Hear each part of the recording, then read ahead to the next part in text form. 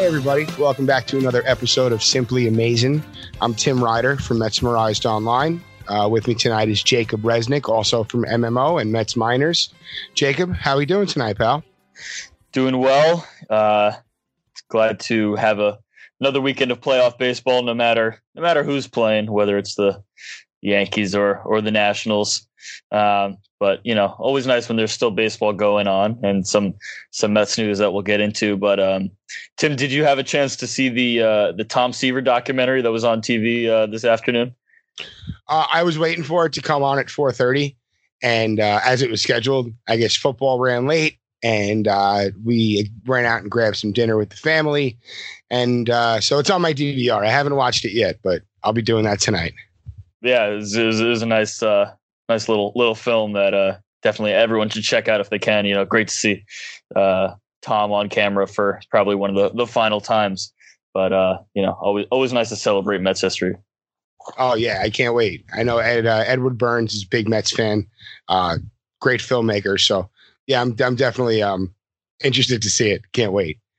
But we will get into the playoffs at one point. First, I guess we're recording around 8:00 on Sunday night. News just came out that Carlos Beltran, he's foregoing interviewing with any other interested clubs, and he's focusing solely on the vacancy in Queens. Joe Girardi, he's been linked to the Mets. He's been linked to a number of teams. Ken Rosenthal of The Athletic reported on Sunday that Girardi would be meeting with the Phillies. It was reported that Girardi had an 8-hour interview with the Cubs last week. There's going to be other interested teams out there for someone of Girardi's caliber. The Mets need a backup plan. I know the whole first-time manager thing scares a lot of folks off, and even the glowing recommendations that is received from AJ Hinch and from Alex Cora and from various people around baseball who are willing to speak up Beltran's baseball and in-game knowledge. There's always that, I guess that cause for concern after what we just went through with Callaway, and even the fact that he got a glowing recommendation from Francona in Cleveland. You have to take it with a grain of salt, in my opinion. I think if Beltran, if he wants to be here, and he proclaimed to Anthony Ryber of Newsday that he's ready. So if the Mets are impressed with him and feel like he's a capable applicant for the job, this might be our guy. What are your thoughts on it, Jacob? Because I know that you're all for Girardi. Do you feel that Beltran's becoming a more realistic candidate at this point? I think I always felt that Girardi was probably not the most realistic option, given his, stature as the best guy out there, putting Joe Maddon aside, because it seems like the Angels and him are the perfect match. It never, and I don't think it's ever felt like the Mets pursue the number one option available in any, regard, whether it's manager, general manager, or players on the field. So I was for Girardi as kind of, and I still am for Girardi as a kind of a no nonsense, that he knows baseball kind of guy. And that probably suits what this team needs.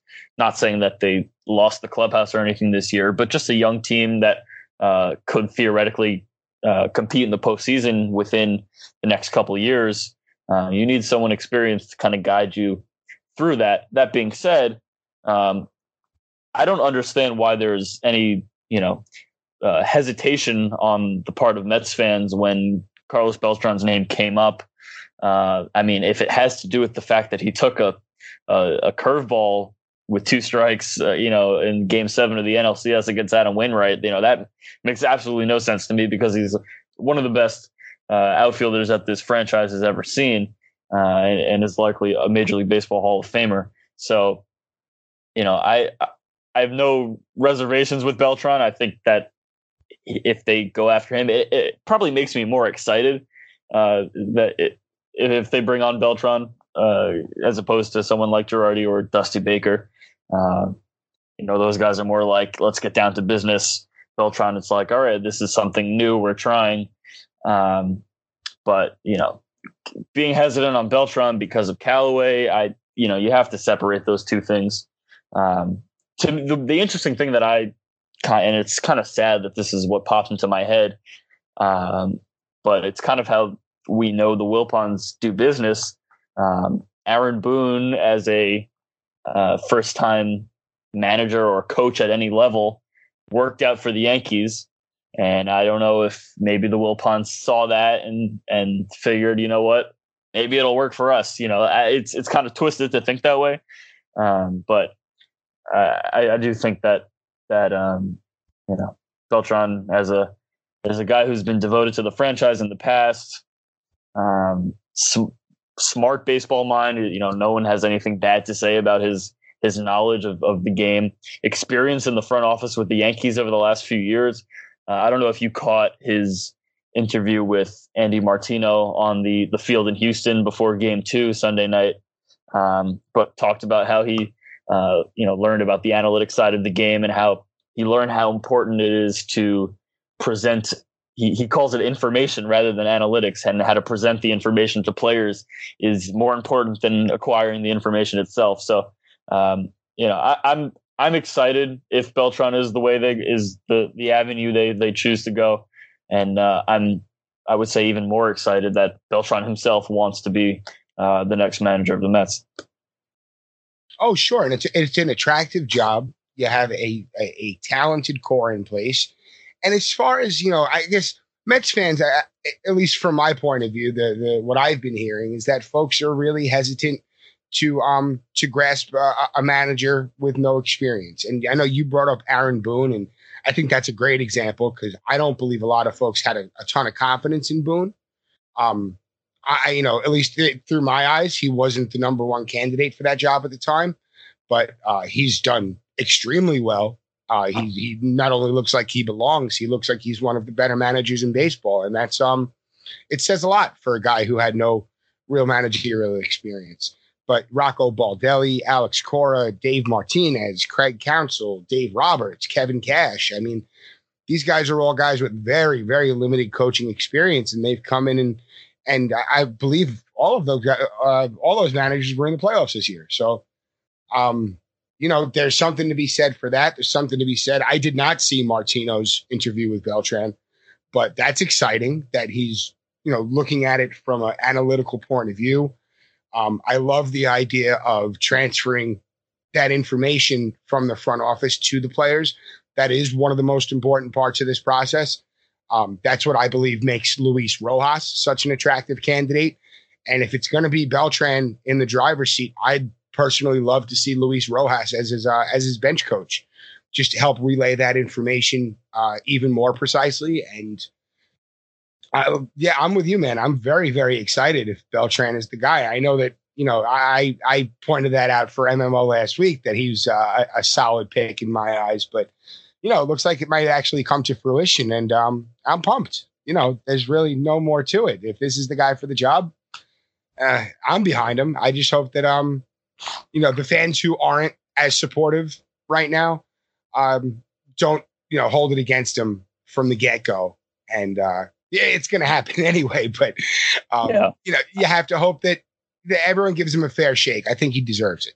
And I think what happened with Callaway is that he just wasn't ready to manage in the big leagues. He came with a reputation of working with pitchers really well, and I think he did that fine. I mean, he oversaw, at least one and most likely two Cy Young seasons from Jacob deGrom.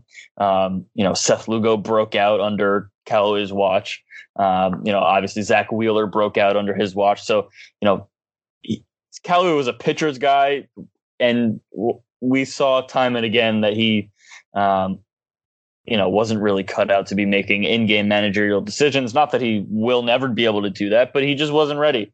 And so Mickey Callaway's inability to get the job done consistently has absolutely nothing to do with what Carlos Beltran picked up throughout his career. Over 20 years of playing professional baseball. At an extremely high level. So yeah, it's growing on me much more than it was initially, and I have no trepidations, no hesitation for Carlos Beltran as the one for the job. Yeah, I think we're both in the same boat there.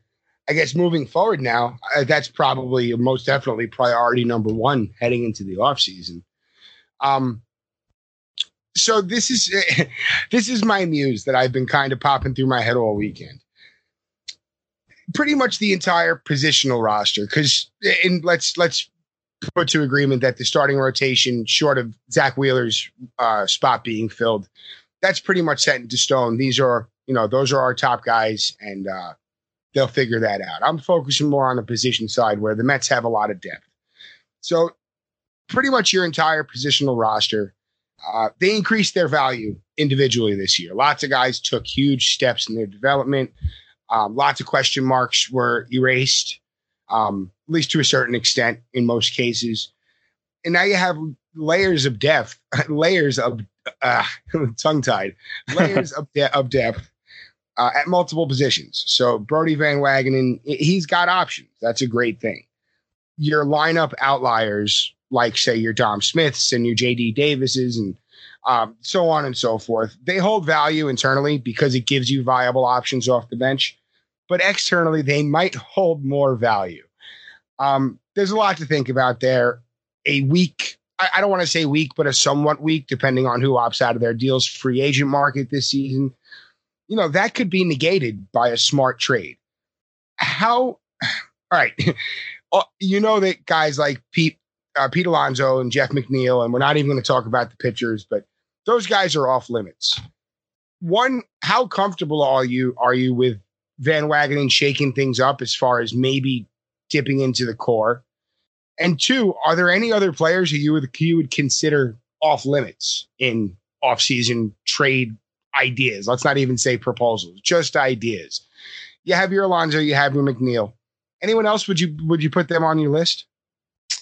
I don't see any reason to not include Michael Conforto and Brandon Nimmo in that conversation. I think when both of those guys are healthy, they have shown that they are, two of the top players at their position, at least in the National League, if not all the majors. I know neither of them are flashy, so they don't really get that recognition. But Brandon Nimmo, I don't have the numbers in front of me, was unbelievably excellent after he came back at the start of September this year after he was hurt with a pretty serious neck injury for most of the season. And Michael Conforto is Michael Conforto. I mean, he continuously amazed us throughout the season. He's on an arbitration salary. He's fine. Keep him, please. And I have no hesitation to include Conforto along with Alonso and McNeil in that conversation. The depth is interesting. Just kind of looking at the depth chart in front of me, you figure. I mean, you have to assume that everyone will be, and if everyone's healthy going into next season, that helps a lot because Jed Lowry was supposed to be part of the depth that was added in the offseason. He was hurt. You couldn't have predicted that, and you would assume that going into next season he's back at 100%. So he should be able to fill the role of Swiss Army knife. I think JD Davis and Dom Smith are probably the two that you look at. Like you said, do they have more value somewhere else to another team than as bench players with the Mets? I would hold on to both of them because that makes the bench look a hell of a lot better than it will be because the options outside of those two are going to not look great because there's nothing coming up through the system. So yeah, I'm interested in what you think about JD and Dom and their future with the Mets. Well, JD, I believe, belongs here. I believe that JD Davis should be in the lineup on a consistent basis. Where to be determined, but we'll figure that out. And I'm sure the powers that be will figure that out. Dom Smith, as a fan, love him here. Just looking at the team, trying to analyze how he fits in.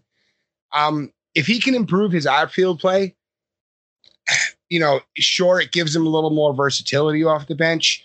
I love him as a left-handed bat off the bench, and he's taken to pinch hitting, and he loves clutch hitting. I'm sorry. He showed that he can hit in the clutch, and he loves playing in New York. He absolutely adores it here. The fans seem to have a connection with him. He seems to love the fan base. He gets things fired up in the clubhouse. He gets things fired up in the dugout. He's all you can ask of a non-starter on your team. If somebody comes along and says, "Hey, that's a perfect fit for our team," as whether it be a roaming player with leaning mostly towards first base or what have you, sure, if the offer's right. In my mind, nobody's untouchable if the offer's right, but I agree with you. Conforto is a cornerstone of this team. Nimmo, and I do have the numbers in front of me. After his return, he had a .430 on-base percentage and a .995 OPS. That doesn't come around very often. Exactly. And I like Ahmed Rosario. I love him as a player. I love the steps that he took this year. But there are question marks beyond his power right now. He's got two very talented prospects, not quite nipping at his heels, but they're getting close.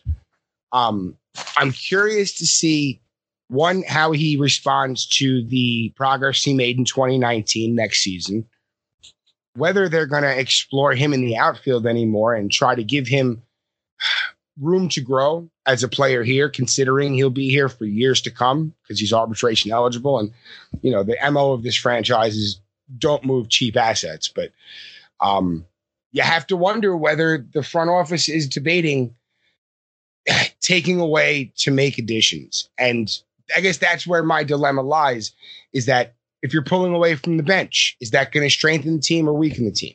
If you're pulling away from the bench to strengthen the bullpen, or if you're pulling away from the bench to bring a power bat in, sure, it's a cool addition, and it on the surface might look like a good trade-off, but it's a long season, and guys go down with injury, and guys go down with slumps, and not having a J.D. Davis or a Dom Smith could really come back to bite this team in the rear end next season, and you hate to see that. And trading away young assets for proven players, that's one thing. And Brody definitely made a misstep on his first try doing that, but he still has time to, I don't want to say make up for it, but at least even it out if Diaz can turn himself around and Cano can have a productive year. But let's say someone calls with an offer on Cano and the Mets have to pick up money. Is that a move that you would possibly make? It's a move that I would make. Would the offer come down the turnpike? That's the question, right? Would it come down the turnpike, and would the Wilpons, eat money? Who knows? Look at the San Diego Padres, who one, have money to spend, could use a veteran bat in their lineup.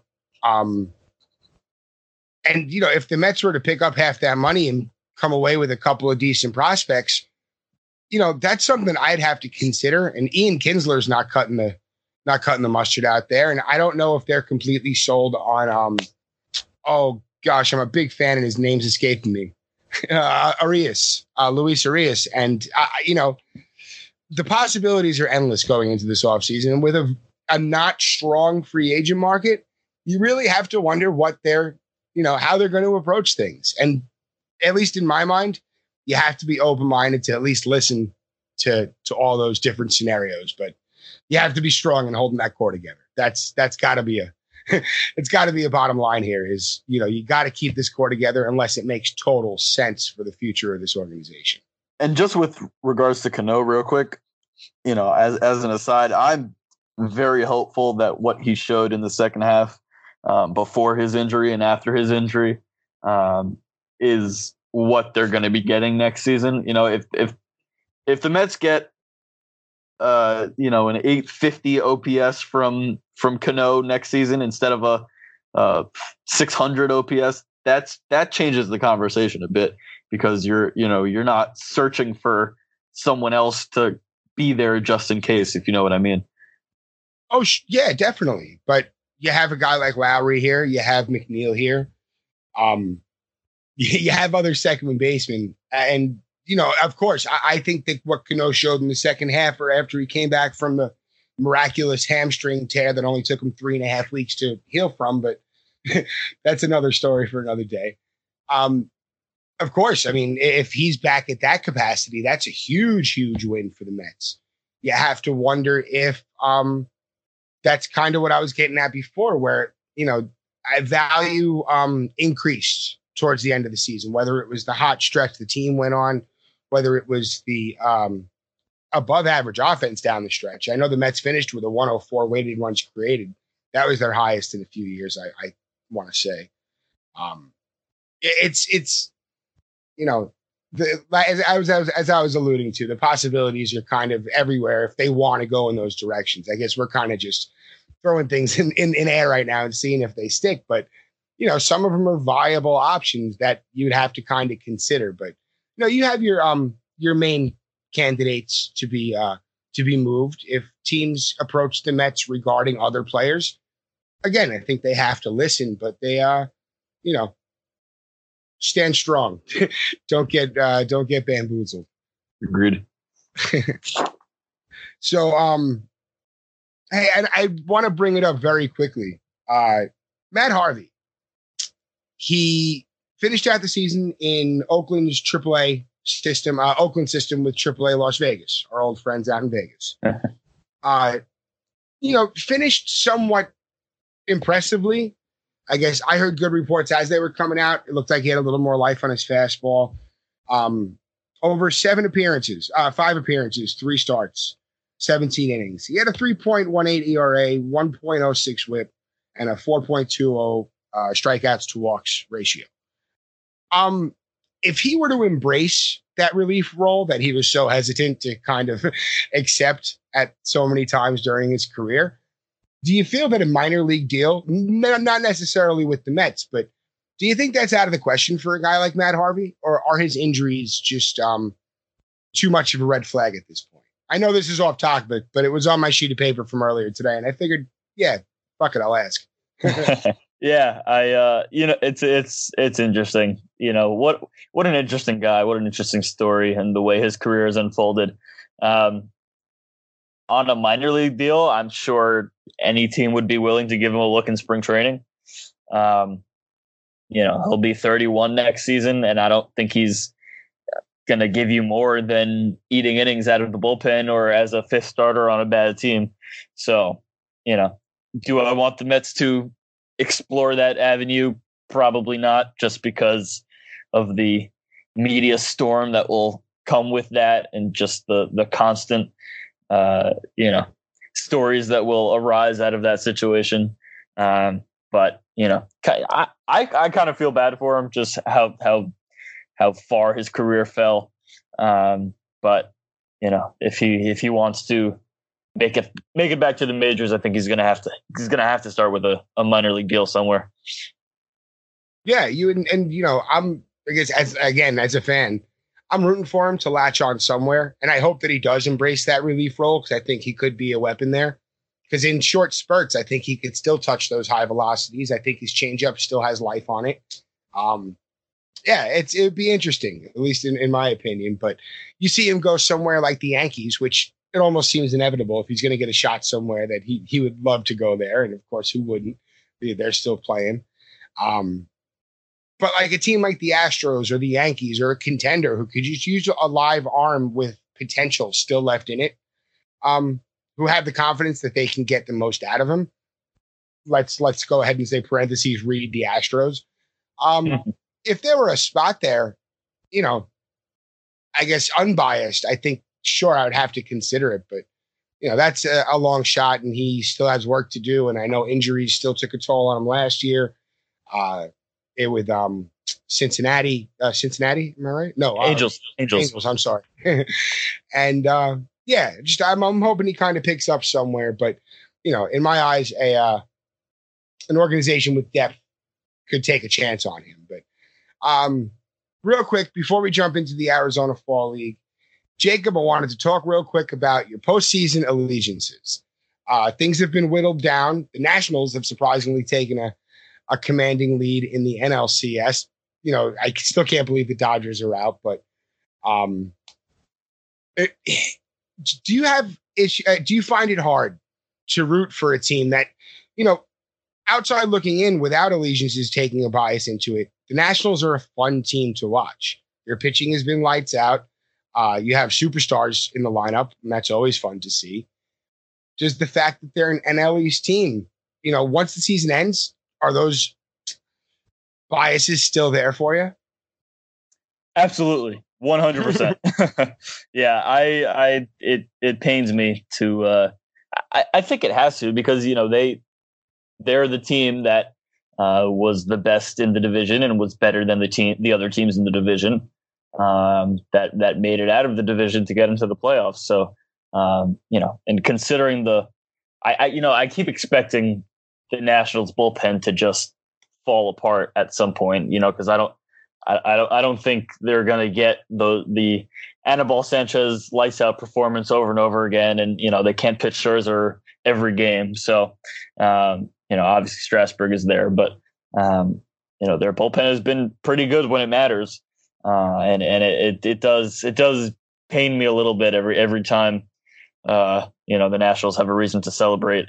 And I've seen a lot of discussion online on Twitter about whether you'd rather see the Yankees or the Nationals win the World Series. And I feel anyone who says they'd rather see the Nationals win the World Series just because the Yankees also play in New York, I think that's kind of a ludicrous statement to me. I don't know what your stance on that is. It's kind of strange. And it had me at odds this morning, just sitting there thinking about it by myself, that like, it's almost like once the Mets season is over, I can flip off those allegiances real fast and those biases real quick. I had so much fun watching the Braves and the Cardinals, and those are two teams that during the regular season I disliked to a high degree.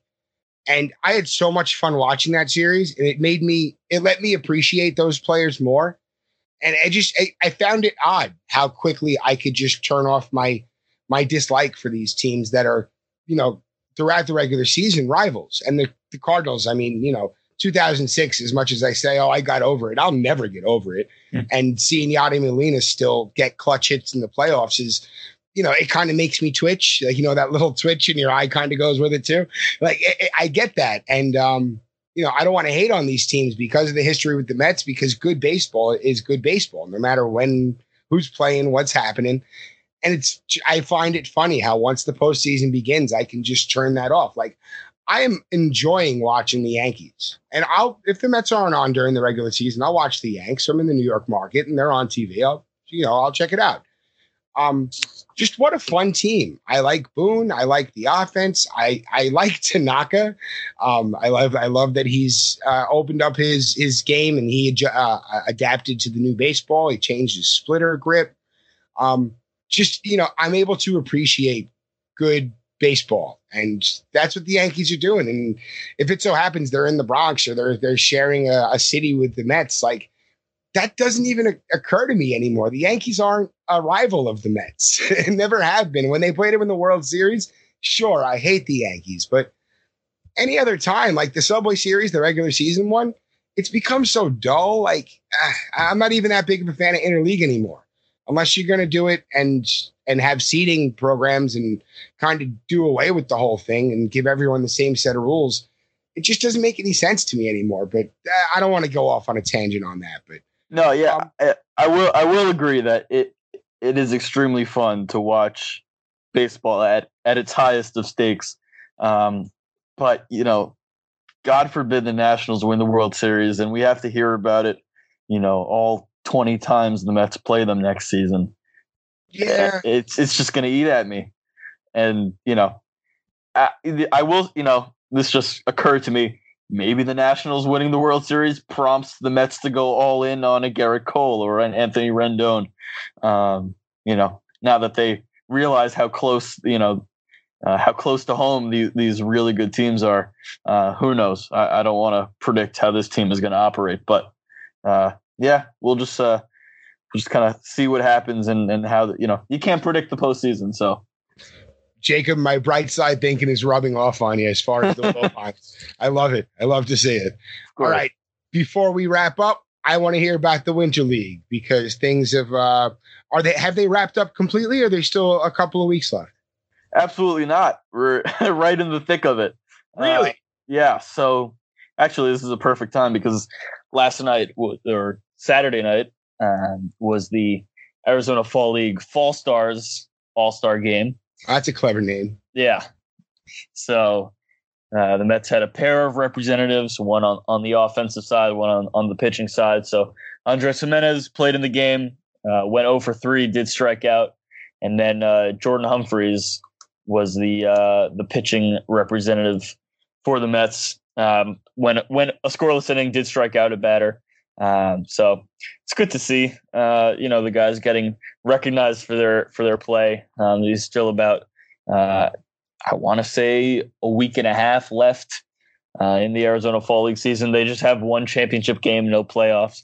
But Gimenez has been fantastic through 12 games, hitting .333, OPS, over 900, 14 runs driven in.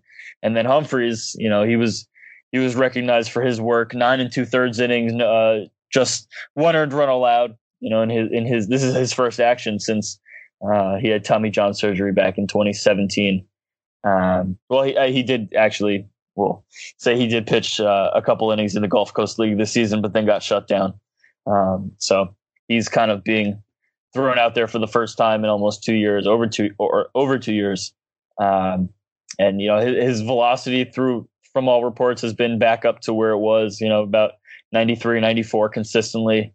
So he's an interesting guy, kind of along with he's kind of in that Thomas Zapucki category of interesting to think about and watch going forward. So Arizona Fall League will be wrapping up kind of soon, and then the Latin baseball leagues, the Dominican League, the other leagues that are escaping my mind right now. Venezuelan starts up soon, right? Venezuelan, but I believe there's something with Venezuela that they're not. Right. They're not letting major or minor league players play over there this year. I do remember seeing something about that. Real quick, I wanted to point out David Peterson, 10.1 scoreless innings. No earned runs over 10.1, and Riley Gillum, 1.42 ERA. So very happy with what's going on here. Yeah, guys are performing, and they're playing against the top young talents from other organizations. So it's not like they're just carving through weak lineups. Peterson, I was always higher on Peterson than Anthony Kay, and now that Kay is not in the organization, it's a little easier for me to, I guess, put that out there, and just to focus on Peterson and not really think about Anthony Kay as being there anymore. All the power to Anthony Kay. I hope he does great things for the Blue Jays. But I feel like Peterson is more likely to fill, a back end of the rotation role. And we could be seeing him by the middle of next season if they need a spot. He kind of took him a long time to get comfortable in Double-A, but had, figured it out at some point. So he's just someone that I am looking forward to seeing how his trajectory develops over the next couple seasons.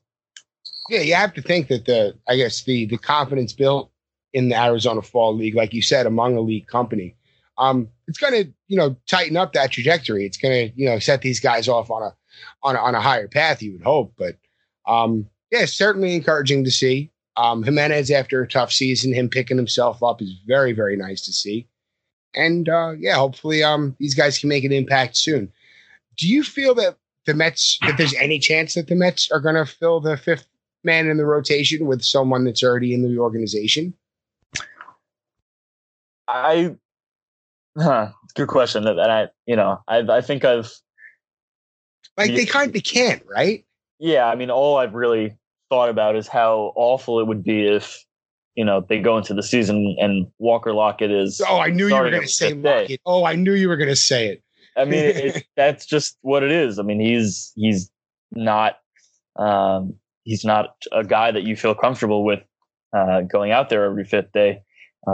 Corey Oswald, not if you want to win, right? And Corey Oswald, I'd probably feel a little better about, but he really didn't get that much run in the major leagues this past season. So I think there's enough on the free agent market of those type of guys, that can fill the rotation and just be serviceable. They're definitely going to have to go outside of the organization, because unless they feel Peterson is ready from the jump, but that's unlikely. Yeah, that's a long shot. And serviceable, to be honest, it's not good enough. This team is too close to go with serviceable right now.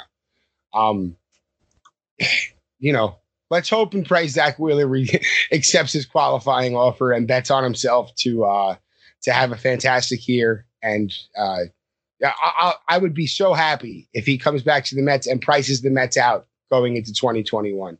How about I'd be thrilled for him, and we'd still get another year out of Zach Wheeler, because I really think he's about to hit the next gear, and putting him somewhere like Houston, that next gear could be just, a rarefied air. I really believe that he has he has the tools to take that next step into the undoubtedly elite. Yeah, I'm with you, and I think he does accept the qualifying offer, because I don't think he's going to get the average annual value of anything that exceeds that. I think it's around 18 mil, something like that. 17.8. First time it's dropped, Jacob, in the history of the qualifying offer, which began in 2012. It's the first time it's decreased. Yeah, it's interesting. And I think it was Jeff Passan who pointed out smartly that happened only because a lot of the big contracts that were signed this past offseason were either backloaded, deferred, or something about the way the signing bonuses were structured. It wouldn't count against the payroll right away. Right. So like the way DeGrom's contract was structured, like he didn't make as much this season as he will next season. So that affected what the qualifying offer ends up at. But here, I'm interested in what you think about this. Felix Hernandez is a fifth starter next year. Where are you on that? But the money's going to be okay. You know what? I'm going to pull up his. I'm not sure of his numbers this past year. As a fifth guy, you really have to consider it, because the pressure's going to be off of him. He's still only 33 years old. He's got a bunch of miles on him. What do we got here? I'm freezing up. Oh, he had a tough year stat-wise. And he hasn't been very good. Oh, in a number of years. I don't know, man. I guess low risk. I would give him a shot. Change the scenery, maybe get a little life out of him. Sure. I wouldn't go out and bid for him. No, absolutely not. Yeah, low risk. I'd be on board with taking a look. Sure. I can't say that would be an ideal pick, but if pickings are thin, man, and he's out there, at 33, he's got to be, because with the control that he has, you have to compare him to, let's say, like a Bartolo Colon, but with more pitches and probably a little more life in his fastball. And that's the type of serviceable that could play well. Inexperienced serviceable is scary. Serviceable former Cy Young winner who might still have something left in the tank, who, I guess injuries slowed him up, but he wasn't, there was no Tommy John or anything, correct? Right. Yep. Huh. Jacob, you got me thinking, man. Yeah, I think if it's him and someone with a little more recent success, then you take him into spring training and see what happens, and cut him if the salary is not crazy before the start of the season, then just an avenue to explore. Yeah, definitely. And I wouldn't be surprised to see teams like the Yankees or maybe even a National League team who really hasn't seen much of him help, boy, I'm kind of between your suggestion and me talking myself into it, I'm almost sold on it. But yeah, worth a look. Let's see if that opportunity presents itself. That should be exciting. I'll look for your article on it on Mesmerized next week. Yeah. Oh, I'll have to add him to the list. I have a few free agent profiles coming out. Huh. Oh, we're going to dedicate a whole episode to that. I think we're going to break them off into positions. We're going to take a good look at the free agent crop this year.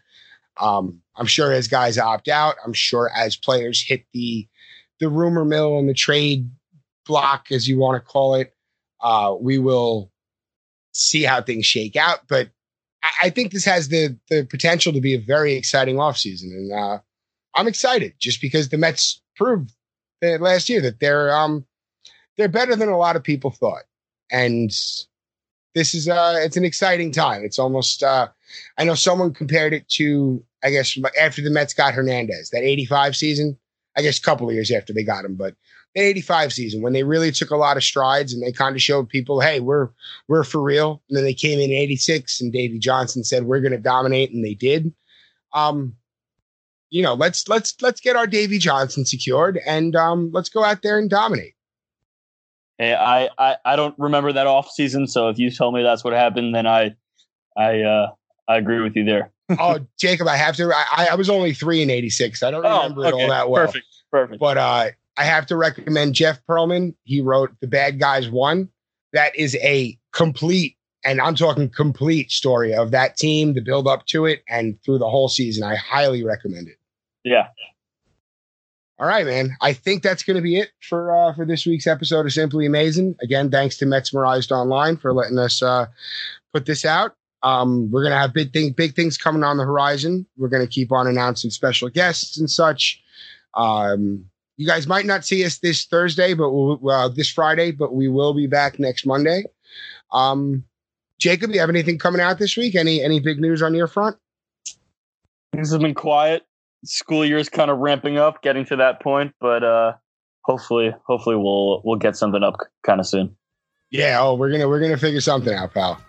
All right, guys. As always, let's go Mets, and we will see you next time. Thank you. Let's go!